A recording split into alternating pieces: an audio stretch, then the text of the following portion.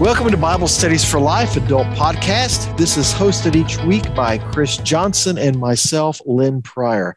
And Chris, I'm thinking we should probably call this our Christmas podcast. It's beginning to look a lot like Christmas, Lynn. I was just getting ready to say that. I'm sorry that our listeners don't have the chance to see you with your Christmas hat on.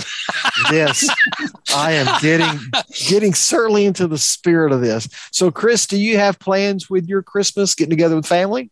So Christmas has changed for us. We're at that stage of life where in our family, we are the flexible ones. So we have to kind of work around other people's schedules. So everything's kind of still pending, but we think we're going to be home with our youngest son for Christmas. And then we'll probably make a trip to Texas to see our son and his wife and our grandkids there. So I think we're going to be busy traveling. Good. Christmas in Texas. There you go. Hey, you would love that. All right. Joining Chris and I, this is Dr. Christina Zimmerman. Christina, thank you for joining us for this podcast. Oh, I am so happy to be here, Lynn and Chris.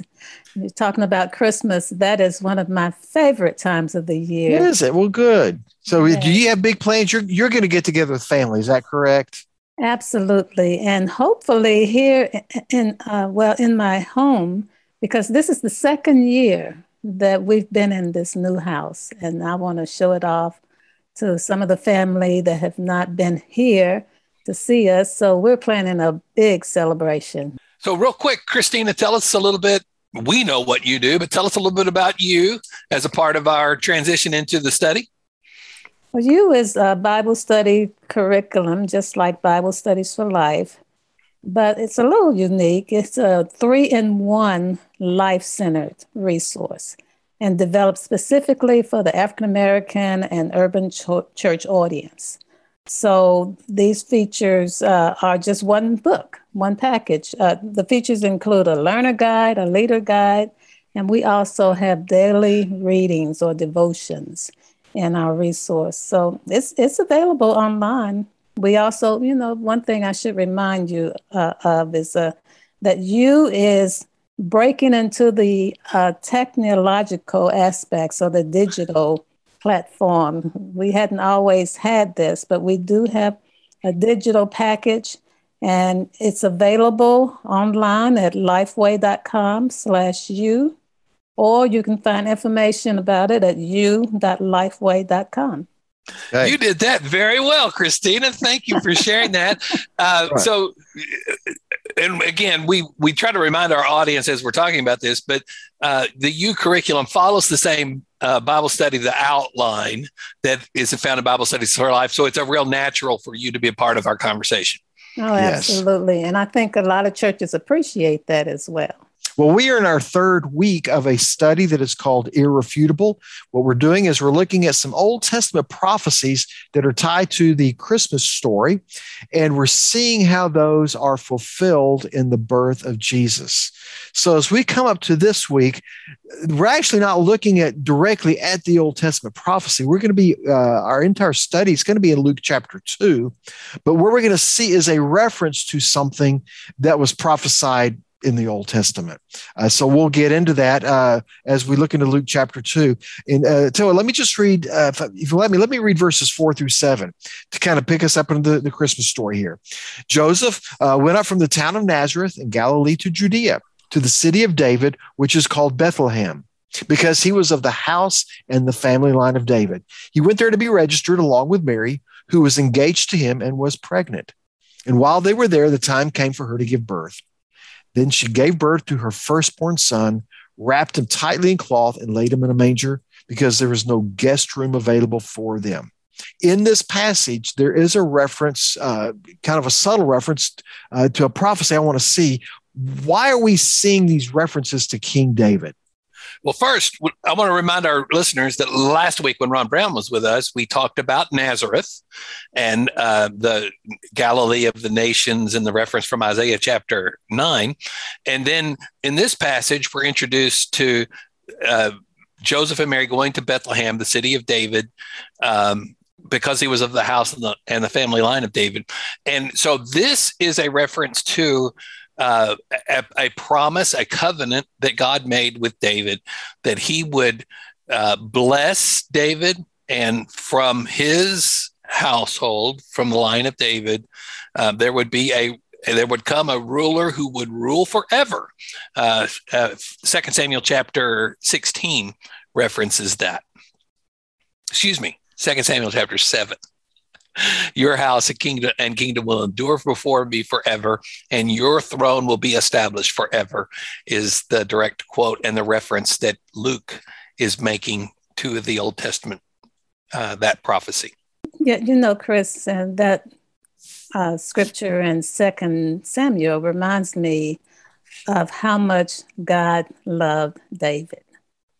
Because David was seeking, I believe, in this passage to build a house for God.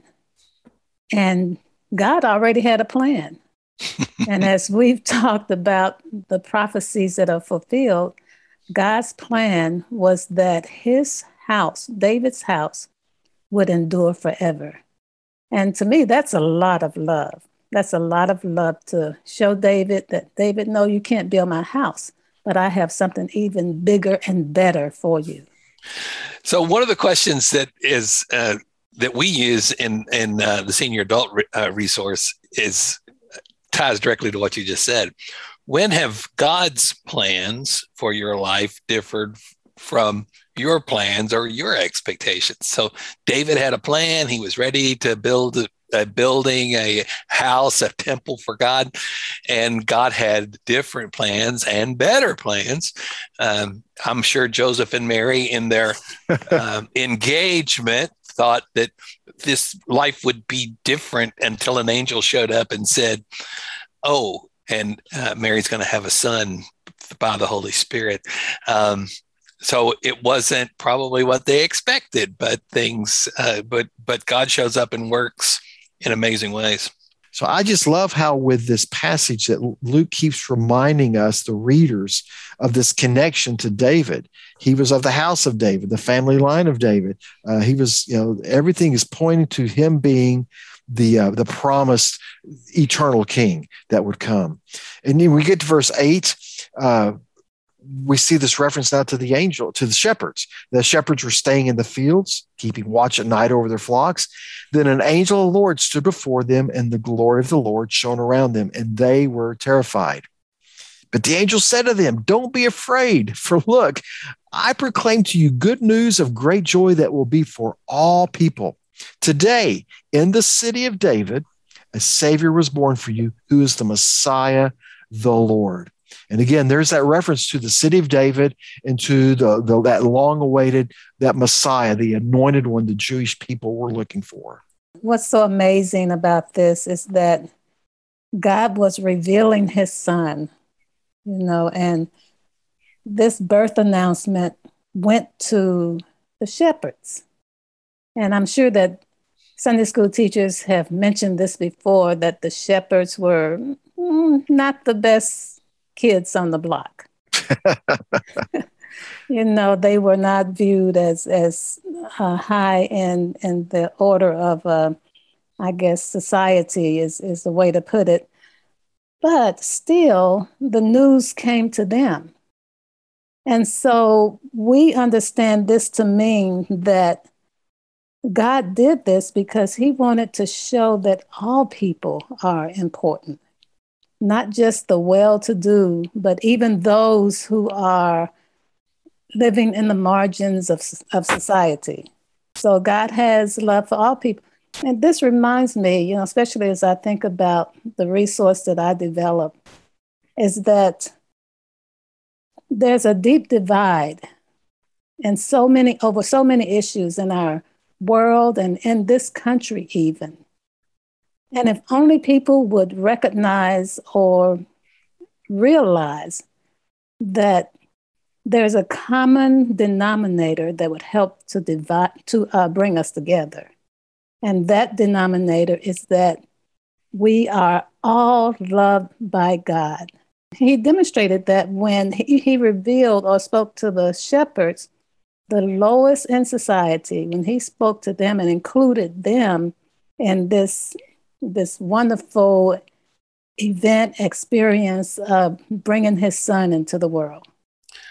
I think it's a good reminder for us that the way God does things in the birth narrative of Jesus is so different from what we typically would do. We would, if we were planning the coming of the Son of God, we would have a PR firm out there talking about it and preparing the way, and we would want to be sure that the kings and the political leaders and people of influence knew about this. And God just bypasses all of that. He takes this message to a group of shepherds out on a hillside. My family, my mom and dad come from a rural background. They grew up on a farm, and a lot of my family have farm connections. And I for some reason, I've always just identified with this part of the story. I don't know if it's a roots thing or what the deal is, but the fact that God made this message known to a group of shepherds that the Savior of the world had come, and he wanted them to know it first, is just a fascinating story. You see that a lot with Jesus in his life. That these shepherds, who, as we've described, as kind of the to use Christina's phrase, they're not the best kids on the block, but they're in a sense going to be the first witnesses.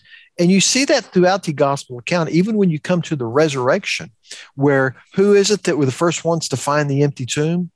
It was women who were also, you could look at it, they were kind of marginalized, because yet they're the ones who at that instant got to be the first witnesses. Good word. Yeah. And I love the fact these shepherds, they hear it and it's like, well, let's get back to work. I mean, they're excited. Of course, if you had a mess of angels show up talking to you, I'd probably get excited too. But what they did, they went and they hurried off to where Mary and Joseph were and saw the baby, saw everything just as it was described to them. And this is in Luke chapter 2, verse 18. It says, all who heard it were amazed, because what happened? These shepherds saw Jesus. They saw, just like I said, and they went out and they just began to tell others. Again, here's these marginalized group of shepherds, and they're out there proclaiming the message and told what they had seen. And all who heard it were amazed at what the shepherds said to them. And I just love the fact that they learned about the salvation of the Messiah was there and had really come for them, the marginalized. They couldn't hold that in. They had to rejoice, and they had to tell some others. Can you just imagine the scene, Lynn, of Jesus lying in a manger in a trough, a feeding trough, and the shepherds see this. After their experience with the angels, they're probably excited. And then they come and see exactly what the angels were talking about. Yes, indeed, they were excited. And when you're excited about something like that, it's hard to hold it in. This is not like the Renaissance paintings where Mary and Joseph and the baby Jesus had these halos that looked like old Buick hubcaps. If you walked, there'd be something unusual. But this was Jesus. This was God come to earth as a human. And so he was like literally like just any normal child. He didn't have a halo. He didn't have a glow about him. But it's what the shepherds knew because of what the angels had told them. It was seeing exactly like they told them it would be. And I think that's where their testimony excitement came from. Now, I hope as you have a chance to meet with your group this week, this is a very familiar story to so many of our people in our groups. But as Chris has reminded us with a lot of our studies, approach this with fresh eyes. Approach it as those in your group who may not be that familiar with the story, and to come at it with a fresh look. Keep in mind that a part of what your job is to help people connect the dots between, again, the prophecy dynamic. That's what Irrefutable is about, these prophecies, that promise that God made to David, and that Jesus is the fulfillment of that promise and that prophecy. So just help. Please just never get into the habit of thinking, oh, well, everybody knows this story. Everybody knows that part. Everybody knows about the prophecy. Everybody knows the significance of Bethlehem. Let me assure you, everybody does not know. They know that Bethlehem was his birthplace, but they haven't made all of the connections with those prophecies. This is a great opportunity to help people see that. Well, thank you for joining us for this podcast as we look to the Christmas count in Luke chapter 2. Christina, thank you for being a part of this. And let me just encourage you, if you're not familiar with the Bible study curriculum, YOU, please check it out, lifeway.com/U. Christina, I'm going to let you have the last word. Okay, I wanted to give just a little teaching tip. But before I do that, Len, you reminded us to see this afresh with new eyes. I want to encourage us to also to see this with new excitement. See this session the way that we'll use the characters that we're going to be studying in this session. See the birth of Christ through the eyes of Mary, through the eyes of Joseph, even the angel and the shepherds. And cultivate that excitement so that you too can, like the shepherds, go and tell everyone. Good and that's what this teaching tip is all about. It begins with prayer for the salvation of others. You know, the Bible tells us that we need to, that the reason that Christ came into humanity was that people may be saved. That's in Luke 19:10. So as teachers, take time to intentionally pray for those who are lost. Send a message to your group members and encourage them to do the same thing. And as a group, be intentional about praying for the salvations of others in our families, in our communities, and even around the world. Also, this is one thing that you may not have thought about. Don't assume that everyone in your group has already accepted Christ. Wow, good point. Actively listen to comments and questions learners may share in the class, and you can discern where their hearts is. Ask God to guide you and be ready to share your testimony and the message of salvation. We provide a gospel message to help you on page 2 of all of our resources. This can be an opportune time to make sure that everyone knows who Christ is. Thanks, Christina. Thank you very much for that. And we hope you'll join us next week as we continue looking at these Old Testament prophecies that point us to the birth of Christ. We hope you have a wonderful and a Merry Christmas as you gather with church family and as you with your own physical family. Merry Christmas.